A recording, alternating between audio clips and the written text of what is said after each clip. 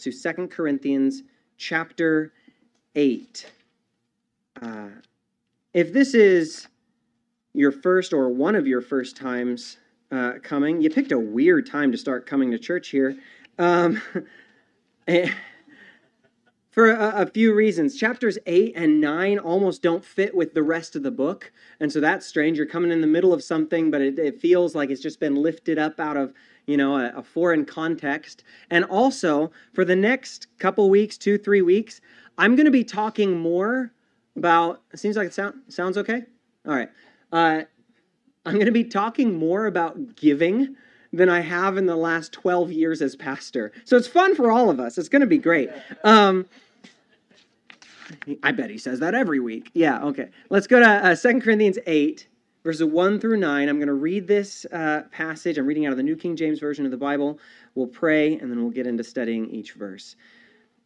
Moreover, brethren, we make known to you the grace of God bestowed on the churches of Macedonia. That in a great trial of affliction, the abundance of their joy and their deep poverty abounded in the riches of their liberality.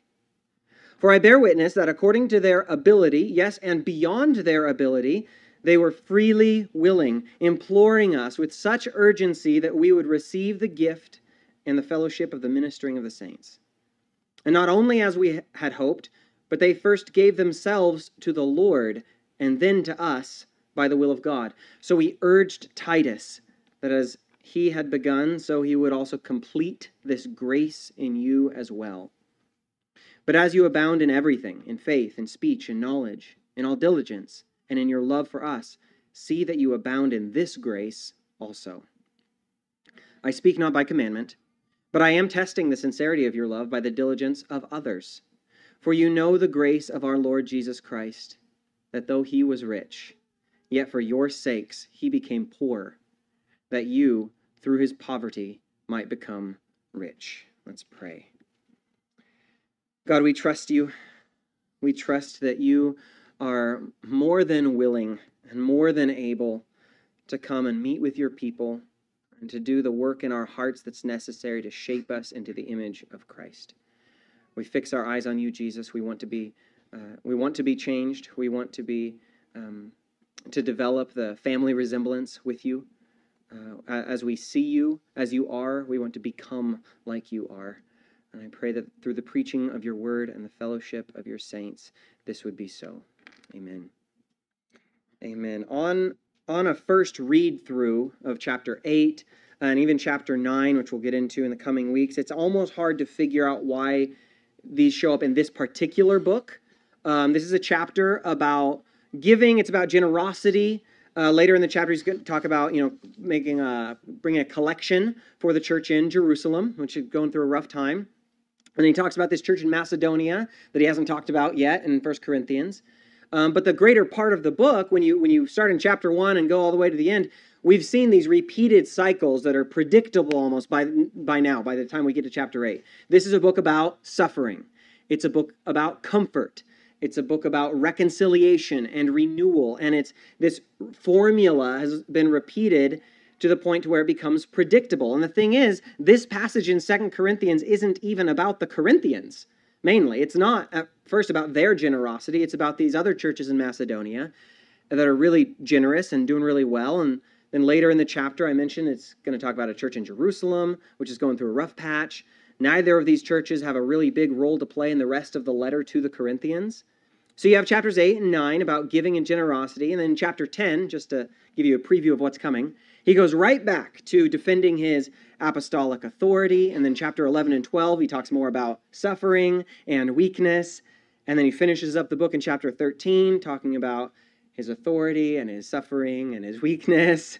And you could almost outline the whole book of 2 Corinthians and show that chapters 1 through 7 and chapters 10 through 13, that's one section of the book. And then you've got chapters 8 and 9 when he talks about giving. But as hard as Paul is to follow sometimes, I don't think we should assume that he writes things at random. And as disconnected as some of these things can seem at first, I believe we have to come to the Scriptures with the kind of humility that assumes that the Holy Spirit of the living God who inspired these words is a God of order. And so we study the chapter. We're going to study the chapter and go verse by verse like we usually do, and we want to understand what's going on. But we also want to see why it is that we're talking about it now, why Paul is writing about these things here. And the key verses in chapter 8, and that really kind of hooks this chapter and chapter 9 to the rest of the book, there's two mentions there's four actually, mentions of the word grace in our text. And then the message of verse 9. Verses 1 and 6 and 7 and 9, all call generosity a grace. And encourages the Corinthians to abound in this grace. And verse 9 is about Jesus and sets him up as our example in generosity, making the issue of giving not just a sort of, like Christian tax, or something like that, but as an essential part of imitating Jesus himself. So as Paul repeats this theme of I'm suffering, we're disconnected, but we need to be reconciled together, the church and Paul are getting back together, he gives this example of caring for those in need, of caring for the poor, of giving of yourself generously at great expense to yourself. He says, that's what this kind of reconciliation that I've been calling to you, that's what it looks like. And what Paul has been calling the Corinthians to since 1 Corinthians, all the way back, he says, I've determined to know nothing among you except Christ and him crucified, right? That's been his one-hit wonder all the way through. And then by now, he's a few letters into his relationship with the Corinthians, and he's saying, following Jesus, knowing Christ and him crucified, looking at Jesus, what you see when you look at Jesus is a God who gives of himself generously. So as I've been calling you to imitate Christ, right? So that's chapter 11, verse 1, kind of our theme, interpretive verse for understanding Paul and the Corinthians. Imitate me as I imitate Christ. It says, imitating Christ, what does that look like? It looks like one who was rich becoming poor for the benefit of another. So hopefully you can see this chapter and this section kind of fit into the larger Corinthian problems. And with those things in mind, we can see that this isn't entirely at random, and this fits within the greater themes of 2 Corinthians. So let's take a look at the first few verses. He says, moreover, brethren, we make known to you the grace, that's a key word here, of God bestowed on the churches of Macedonia. So he's saying that the churches in Macedonia received something great, a grace from God. They received a gift from God. And their gift, he's going to describe, is one of giving. God's grace on them is something that enabled them to give of themselves. Moreover, brethren, we make known to you the grace of God bestowed on the churches of Macedonia, that in a great trial of affliction, the abundance of their joy and their deep poverty abounded in the riches of their liberality. Liberality is generous giving. For I bear witness that according to their ability, yes, and beyond their ability, they were freely willing, imploring us with such much urgency that we would receive the gift and the fellowship of the ministering of the saints. So right off the bat, we see that the giving, which Paul is highlighting, is a grace. That's what he calls it. He calls it a grace. The grace that's on the Church of Macedonia is that God allowed them to share in this ministry generously. The one who gives a gift is actually showing that they themselves are the recipient of a grace, of a gift. And in Romans chapter 12, it's one of the passages where Paul lists spiritual gifts, just in a nice orderly list. And he includes giving along with gifts such as teaching and exhortation and maybe other things that we more normally think of as spiritual gifts. He says giving is a gift. And what Paul is doing in encouraging the Corinthians' generosity is really an appeal to live the life of Christ, made alive by his Spirit, who gives us all the gifts that we need and forms the life of Christ in us. It is an appeal that Paul is making to come into the fullness of the grace of God, who himself gives liberally and without reproach. This is another way among the thousands of ways that Paul says the same thing, which is, I want you to be like Jesus. Now, the churches of Macedonia that he mentions, seemingly out of the blue, right? This includes the Thessalonians, and we know some things about those guys. Paul wrote them a couple letters too, right? This was a church that Paul planted in a hurry. He was there maybe about 3 weeks. He taught 3 times in the synagogue there in Thessalonica, and persecution had already started in earnest. So 3 weeks, plant a church, move on. And the church there had great trial of affliction, he says, and deep poverty. But they were actually one of the more healthy churches that Paul writes to. They were true to the faith, and what's more, they were deeply concerned with Paul and other missionaries and the churches in Jerusalem that were less fortunate. And this genuine faith and genuine care shows itself in a diligent generosity. So Paul says, I want to show you how God has blessed this poor, persecuted church. Look how much he's blessed these poor, persecuted people. They love other churches. That's how you can tell they're so blessed. One of the things Paul is doing here is showing the Corinthians what it looks like to be a church that is deeply connected with the apostles and with the rest of the body of Christ. He had made the appeal at the beginning of chapter 7, which we looked at last week. Open your hearts to us. That's Paul and the other missionaries. He says, open your hearts to us. Let's be friends again. And he's provided evidence of his great love for the church over and over and over. And now he's saying, this is what it looks like when that love that I have for you, this is what it looks like when it goes both ways. It looks like a togetherness in both suffering and in comforting. And this is actually an outworking of God's grace in the lives of both those in the church and the missionaries that are part of the church's extended family, the church's ministers. Paul's relationship with the Thessalonians stands in stark contrast to the way he's been treated by the Corinthians. Now, the Corinthians, you might remember, had rejected the apostle. They were not friends with him right now. There had been a break in the relationship, but if anyone should be Paul's dearest friends, it should have been the Corinthians. I mentioned that Paul was involved in planting the church in Thessalonica, and he had, maybe 3 weeks, okay? He had spent a year and a half in Corinth teaching them. And while Corinth was a pretty wealthy city, it had some wealthy people in it. The Macedonians experienced deep poverty, but they were the ones that were showing this generosity and trying to take care of Paul's needs and bring up the collection for the poor in other countries. All the way back in chapter 1, verse 8, Paul had started talking about his trouble, right? We knew what this book was going to be like all the way in chapter 1. He said, I don't want you to be ignorant of our trouble which came to us in Asia, that we were burdened beyond measure, above strength, so that we despaired even of life. And then in the same chapter, a few verses down, he said that it was his intention to visit the Corinthians after his time in Macedonia. And so it's probably during his visit with the Macedonians where Paul is at his lowest state. He's decided he cannot go to visit the Corinthians because they hate him right now, because of their hostility towards him. It's at that time that the Macedonians, who themselves have deep poverty and are persecuted, they receive Paul. And this is coming after a long string of persecutions and tribulations in Paul's life, that the Macedonians, verse 4, implore us with much urgency that we would receive the gift and the fellowship of the ministering of the saints. They say, we want to give. We want to give right now. Now the Macedonians, while they were suffering persecutions themselves, while they were in deep poverty themselves, plead with Paul, we want to be the ministers. We don't want to just be the recipients here. We want to bless other people. We want to bless you. We want to bless the people that you're collecting money for. Please let us take care of you. Please let us give to your ministry. We want to be a part of what you're doing. There's strong language here. They implored with much urgency. Please, Paul, we want to do this. We want to be a part of your ministry in this way. And I think they needed to use that kind of language, imploring with urgency, because they knew they were poor and persecuted. They knew that Paul knew they were poor. And they all knew that then, like now, there's an awkwardness to all of this. And, the polite, oh, no, thank yous. You really shouldn't. No, I'll take the check. That's fine. All of that would go around.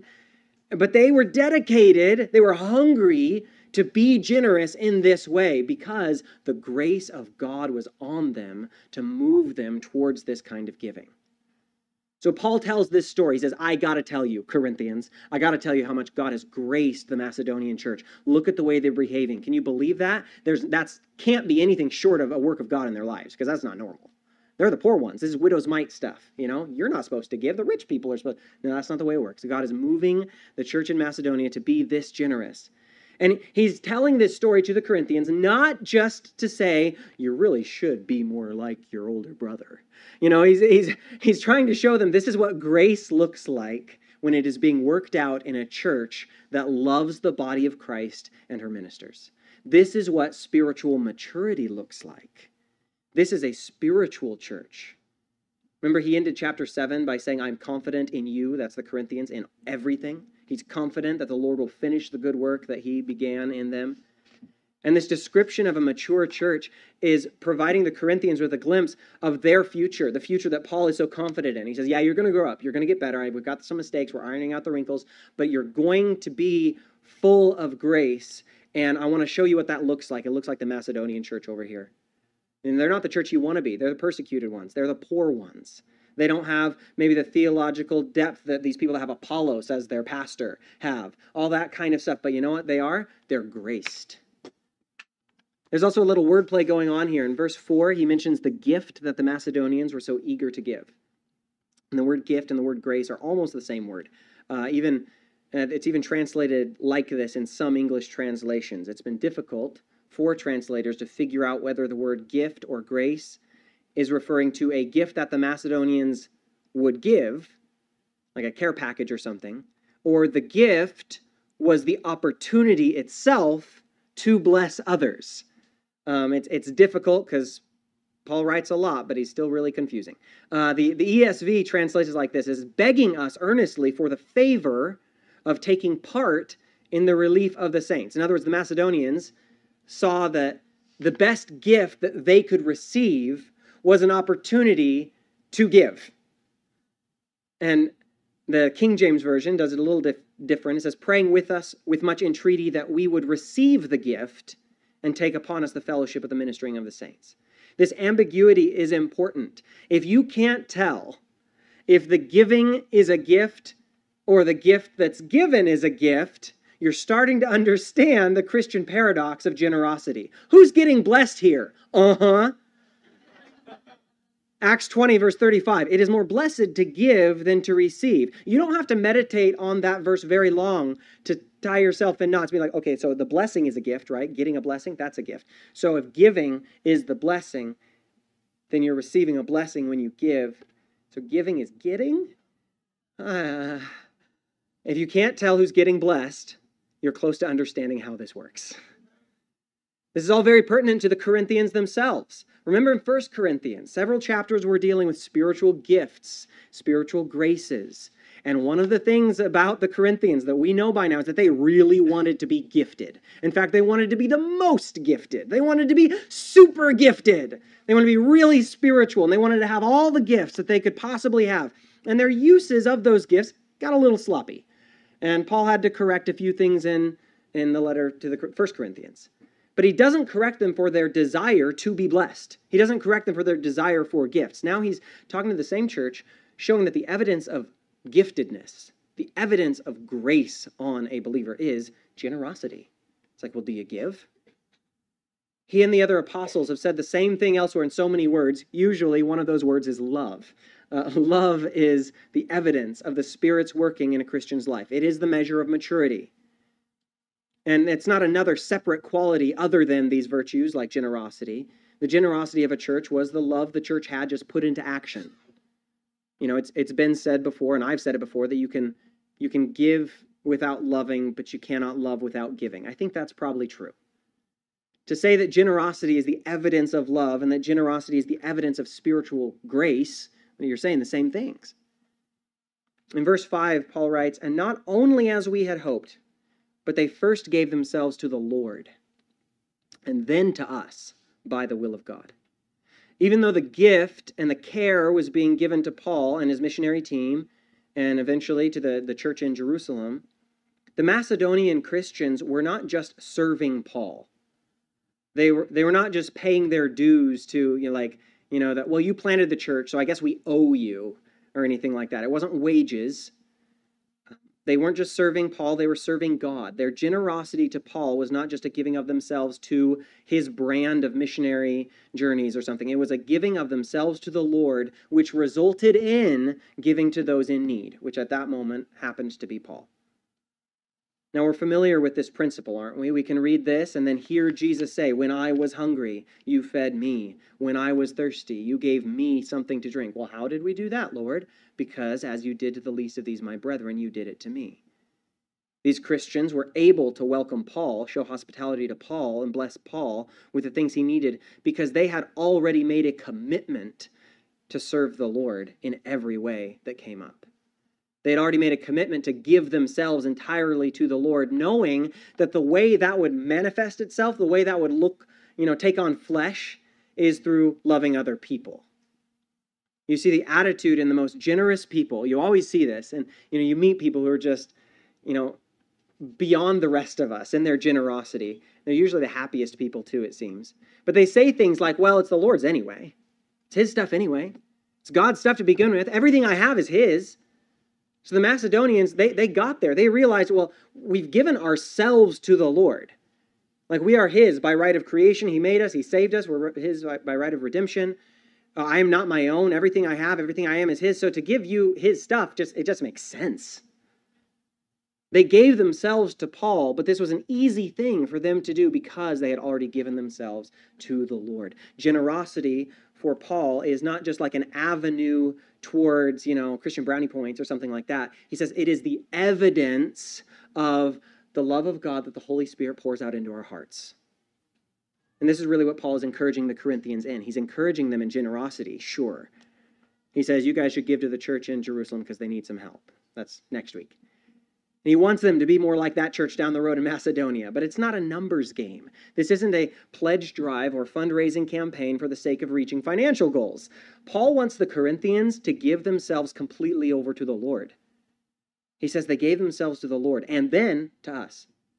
He's wanting the Christians in Corinth to give themselves to the Lord, and then from that place of heavenly generosity, they would give generously to the needs of the saints. He knows that would just be a result. In verse 6, he says, so we urged Titus that as he had begun, so he would also complete this grace in you as well. But as you abound in everything, in faith, in speech, in knowledge, in all diligence, and in your love for us, see that you abound in this grace also. Titus, remember, went to Corinth to check on how they were doing after Paul wrote a really mean letter to them. And they treated Titus well, and Titus was there as Paul's representative, kind of to minister to Corinth. And he's saying, so I encourage Titus to go and complete this grace in you. And we have the word grace twice more. It was in verse 1, now it's in verse 6, again in verse 7. It's kind of sort of in verse 4, where it's translated gift. And then it shows up again in verse 9, when it talks about the grace of Jesus and his generosity. But Titus is told to complete this grace in the Corinthians, this grace of giving. And the Corinthians are told to see to it that they abound in this grace also. And the grace he's talking about is this generous giving. This very well may run counter to the way you think about giving. It very well may run counter to the way you think about grace also. Because we generally think of grace in terms of initial salvation. We were dead in our sins, right? And he made us alive in Christ. And we continue to think of grace as this thing that is completely active on God's part and completely passive on our parts. Or in other words, if we receive grace, we assume that we are an inert object that is being acted upon rather than an active participant. And we go there in our hearts and our minds because we don't want a works-based righteousness. We believe that salvation is a gift. We don't think you earn your way to heaven, things like that. So we kind of revert to this definition of grace. But this kind of grace that Paul is talking about is clearly motion activated. He's saying you have to fulfill this grace. And I want this guy over here, this pastor, Titus, to make sure that he makes sure you fulfill this grace, complete this grace, continue in this grace. This grace, this kind of gift from God that enables us to give of ourselves is cooperative in nature. It's motion activated. Your movement is essential for its movement. It is possible for Paul to tell Christians, you need to see to it that you abound in grace. There is an action for you to follow to make sure this grace is not given in vain. It's possible for Paul to encourage a fellow minister, Titus, to see to it that his job is to complete grace in another person's life. Tall order, don't you think? And we've seen already that this is how Paul talks about grace in 1st and 2nd Corinthians. A few weeks ago when we were in chapter 6, we read how Paul made this appeal. He says, "We then, as workers together with him, also plead with you not to receive the grace of God in vain."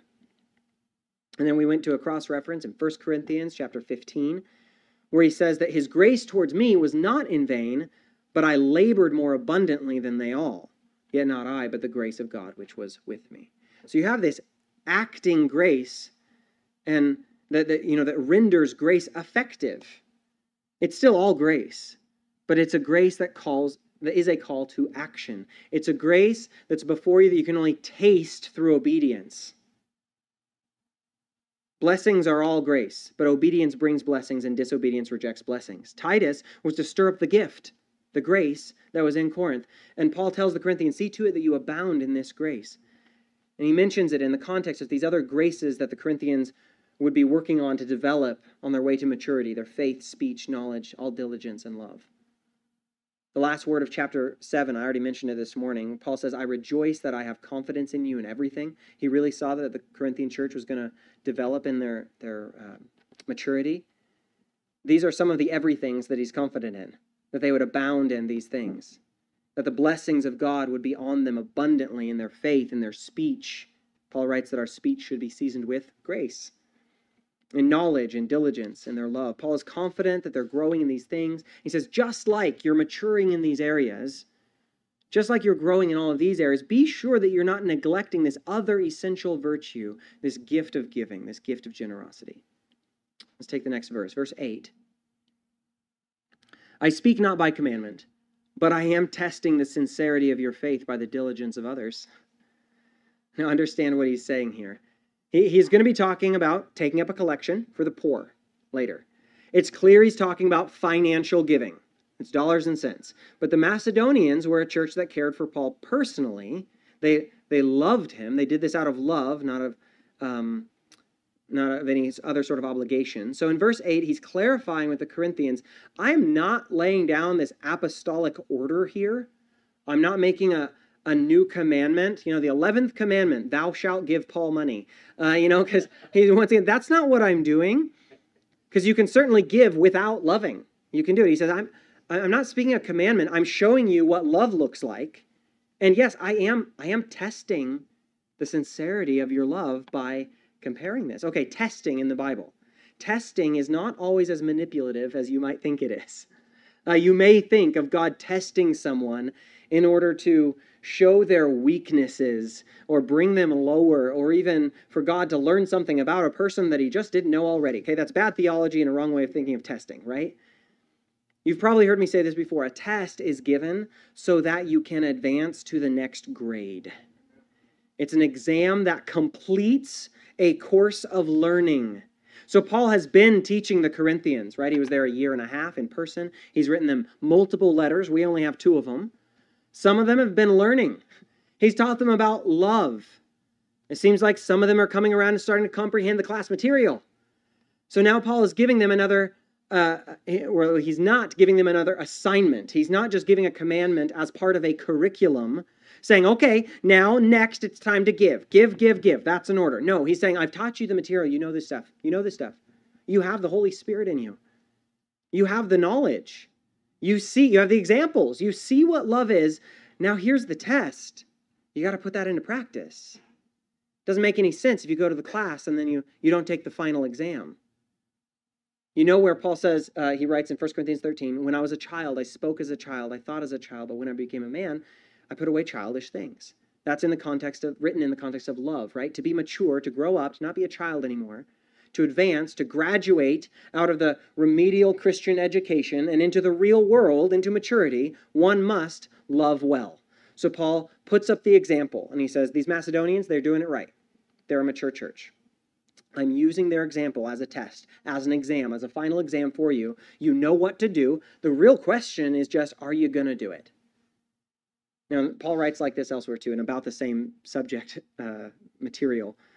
In Philippians, he writes to that church about their generosity.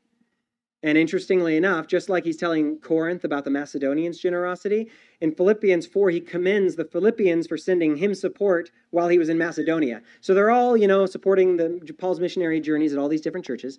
But listen to how he describes the benefit of giving and how different this is from, a money grab of sorts.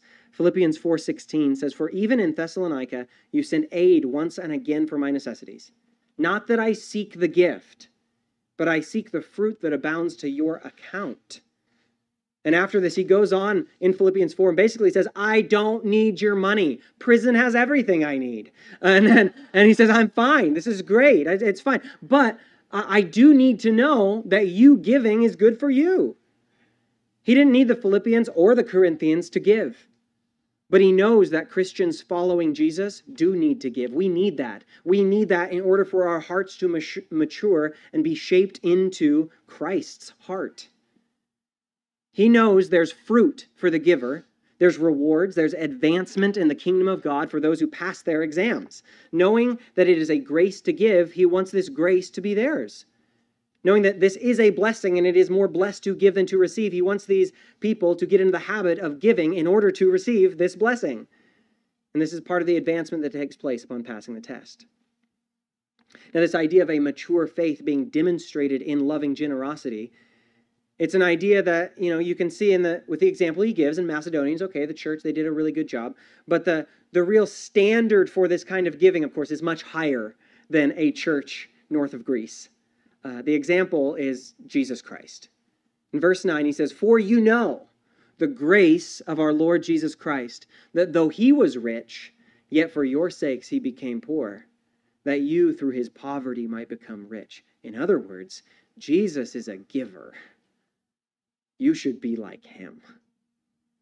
Now, as a sort of sidebar here, this verse does a really nice job of correcting a lot of bad ideas about the morality of riches and poverty. Because there will always be people in every age of humanity who think that goodness and favor will always be rewarded by, with wealth. It's the health and wealth gospel. If God really loves you, you'll be rich and you won't skin your knees anymore when you fall off a bike. I don't know. It doesn't, no, it doesn't work that way. God loves Jesus, and Jesus became poor. Jesus was a poor man. But just as often, you'll have someone know just enough Bible verses about money to do some damage and say that money's evil and that God loves the poor, so therefore, eat the rich. Sorry, still no. Still wrong. And this verse takes care of both of those problems. Jesus was and is perfect, and he was and is rich. Doesn't get richer than heaven. There are righteous poor, like Jesus was while he walked the earth, and there are righteous rich. The material point is not the materials. It's who you're like, and we're supposed to be like Jesus. Jesus, according to verse 9, is sacrificially generous. This is the grace of the Lord Jesus Christ. There's that word grace again. That though he was rich, yet for your sakes he became poor, that you through his poverty might become rich. Paul says something interesting here. He says Jesus was rich. When was Jesus rich? Paul is clearly talking about Christ before he was born of the Virgin Mary. So we got some major league theology stuff that he's introducing here. He's talking about the pre-incarnate Christ. This first generation of Christians did not believe that Jesus was a good man who was just something special. They believed, with Paul wholeheartedly, that he was heavenly, that he was God himself. Now we know that this argument wouldn't make sense if Jesus' story actually started with Christmas, because all through his earthly life, he was poor. His parents were poor. When he was dedicated at the temple, Mary and Joseph offered the poor man's offering of birds rather than a sheep or a larger animal. As an adult, Jesus did not own a home. He did not have a place to lay his head. He just stayed at his friend Pete's house. Okay? He wasn't rich. But we know Jesus' story doesn't begin on Christmas. In the beginning was the Word, and the Word was with God, and the Word was God. Jesus is God of very God and existed in perfect union with the Father, with all of heaven's glories at his disposal. In John 17, verse 5, Jesus is praying in the upper room on the night he was betrayed. He says, "And now, O Father, glorify me together with yourself, with the glory which I had with you before the world was." Those are the glories that Paul's talking about. He was rich, and he became poor. Philippians 2, verse 7 says, Christ emptied himself. And in that passage, which highlights the humility of Christ, the generosity of Christ, it's all started by a call to be like Jesus in this. Philippians 2 verse 5 says, "Let this mind be in you, which was also in Christ Jesus." And anticipating the class response, what mind was in Christ Jesus? He says, it's this mind. He considered himself of no reputation. He emptied himself. He humbled himself to death, even death on the cross. That's the mind of Christ. He's saying the same thing in 2 Corinthians. The discussion about giving is centered around this idea that Jesus is a certain way, and it's the best way to be, and that we should be like him. He was rich. He became poor, that through his poverty, that you, through his poverty, might become rich. As Paul wrote already only a few chapters back, he became sin, that we might become the righteousness of God. The riches of heaven are ours because Christ became poor. His generosity, his sacrifice has generated all of our riches, all of our blessings. And Paul's very clear that we are rich. I'll remind you of what he said in 1 Corinthians 3, 21, 22. He said it twice in 2 verses in a row. All things are yours. Doesn't get richer than that. He says to Christians, all things are yours.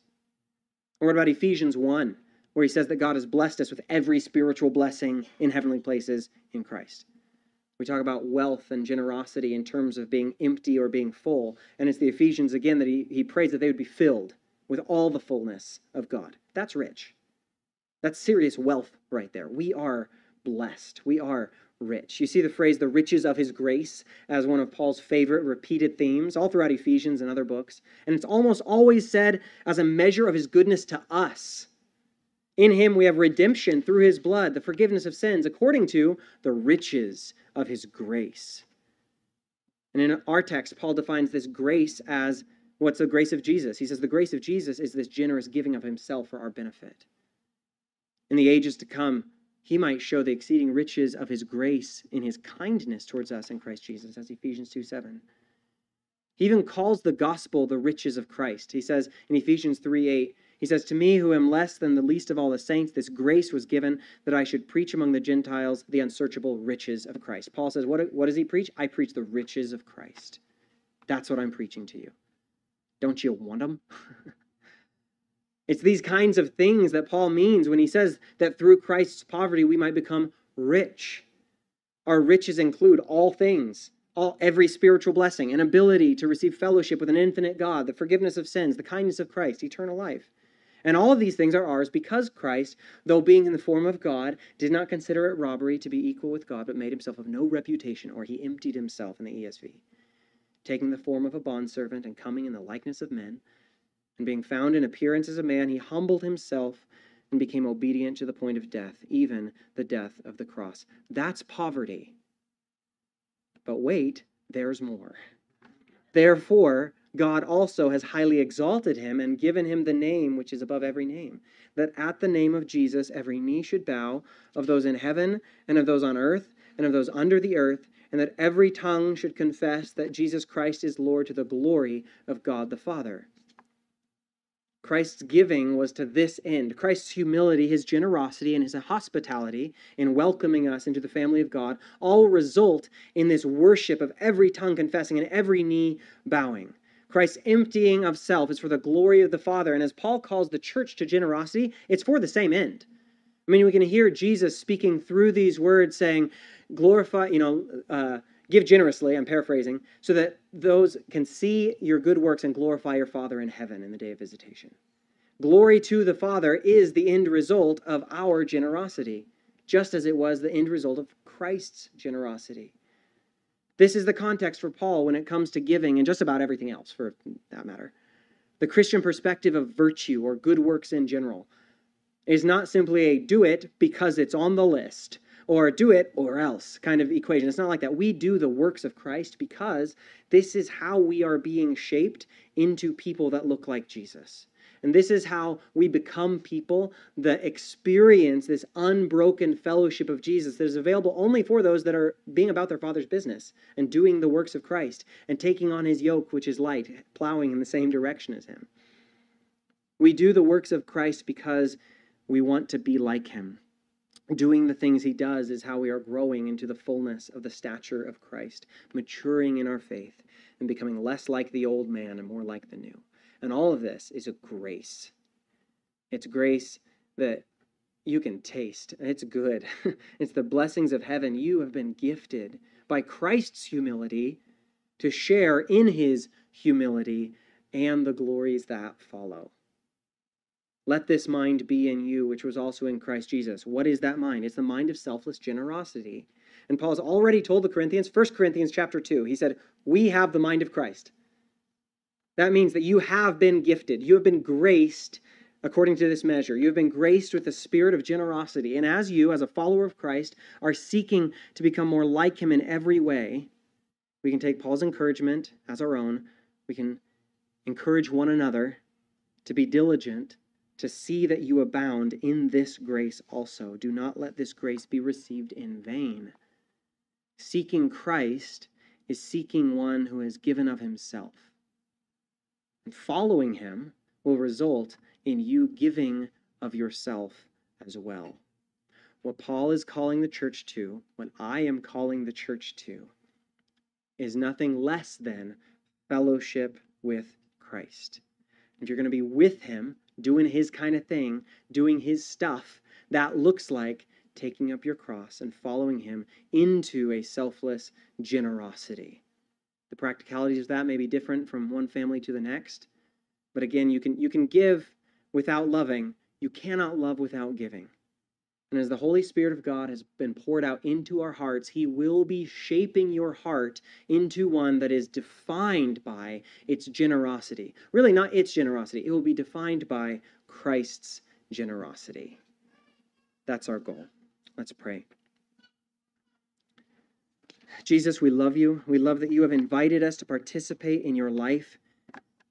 We love that you are uniting us with yourself.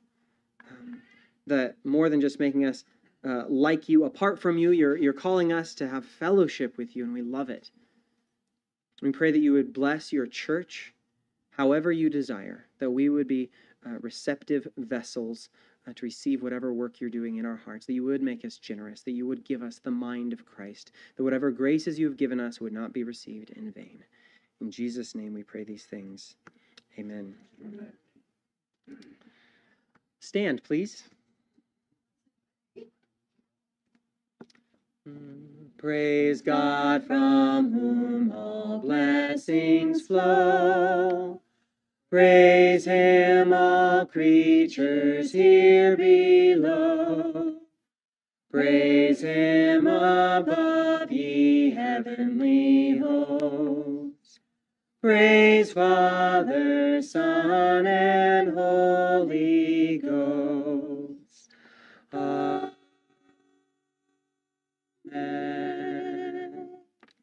You are sent.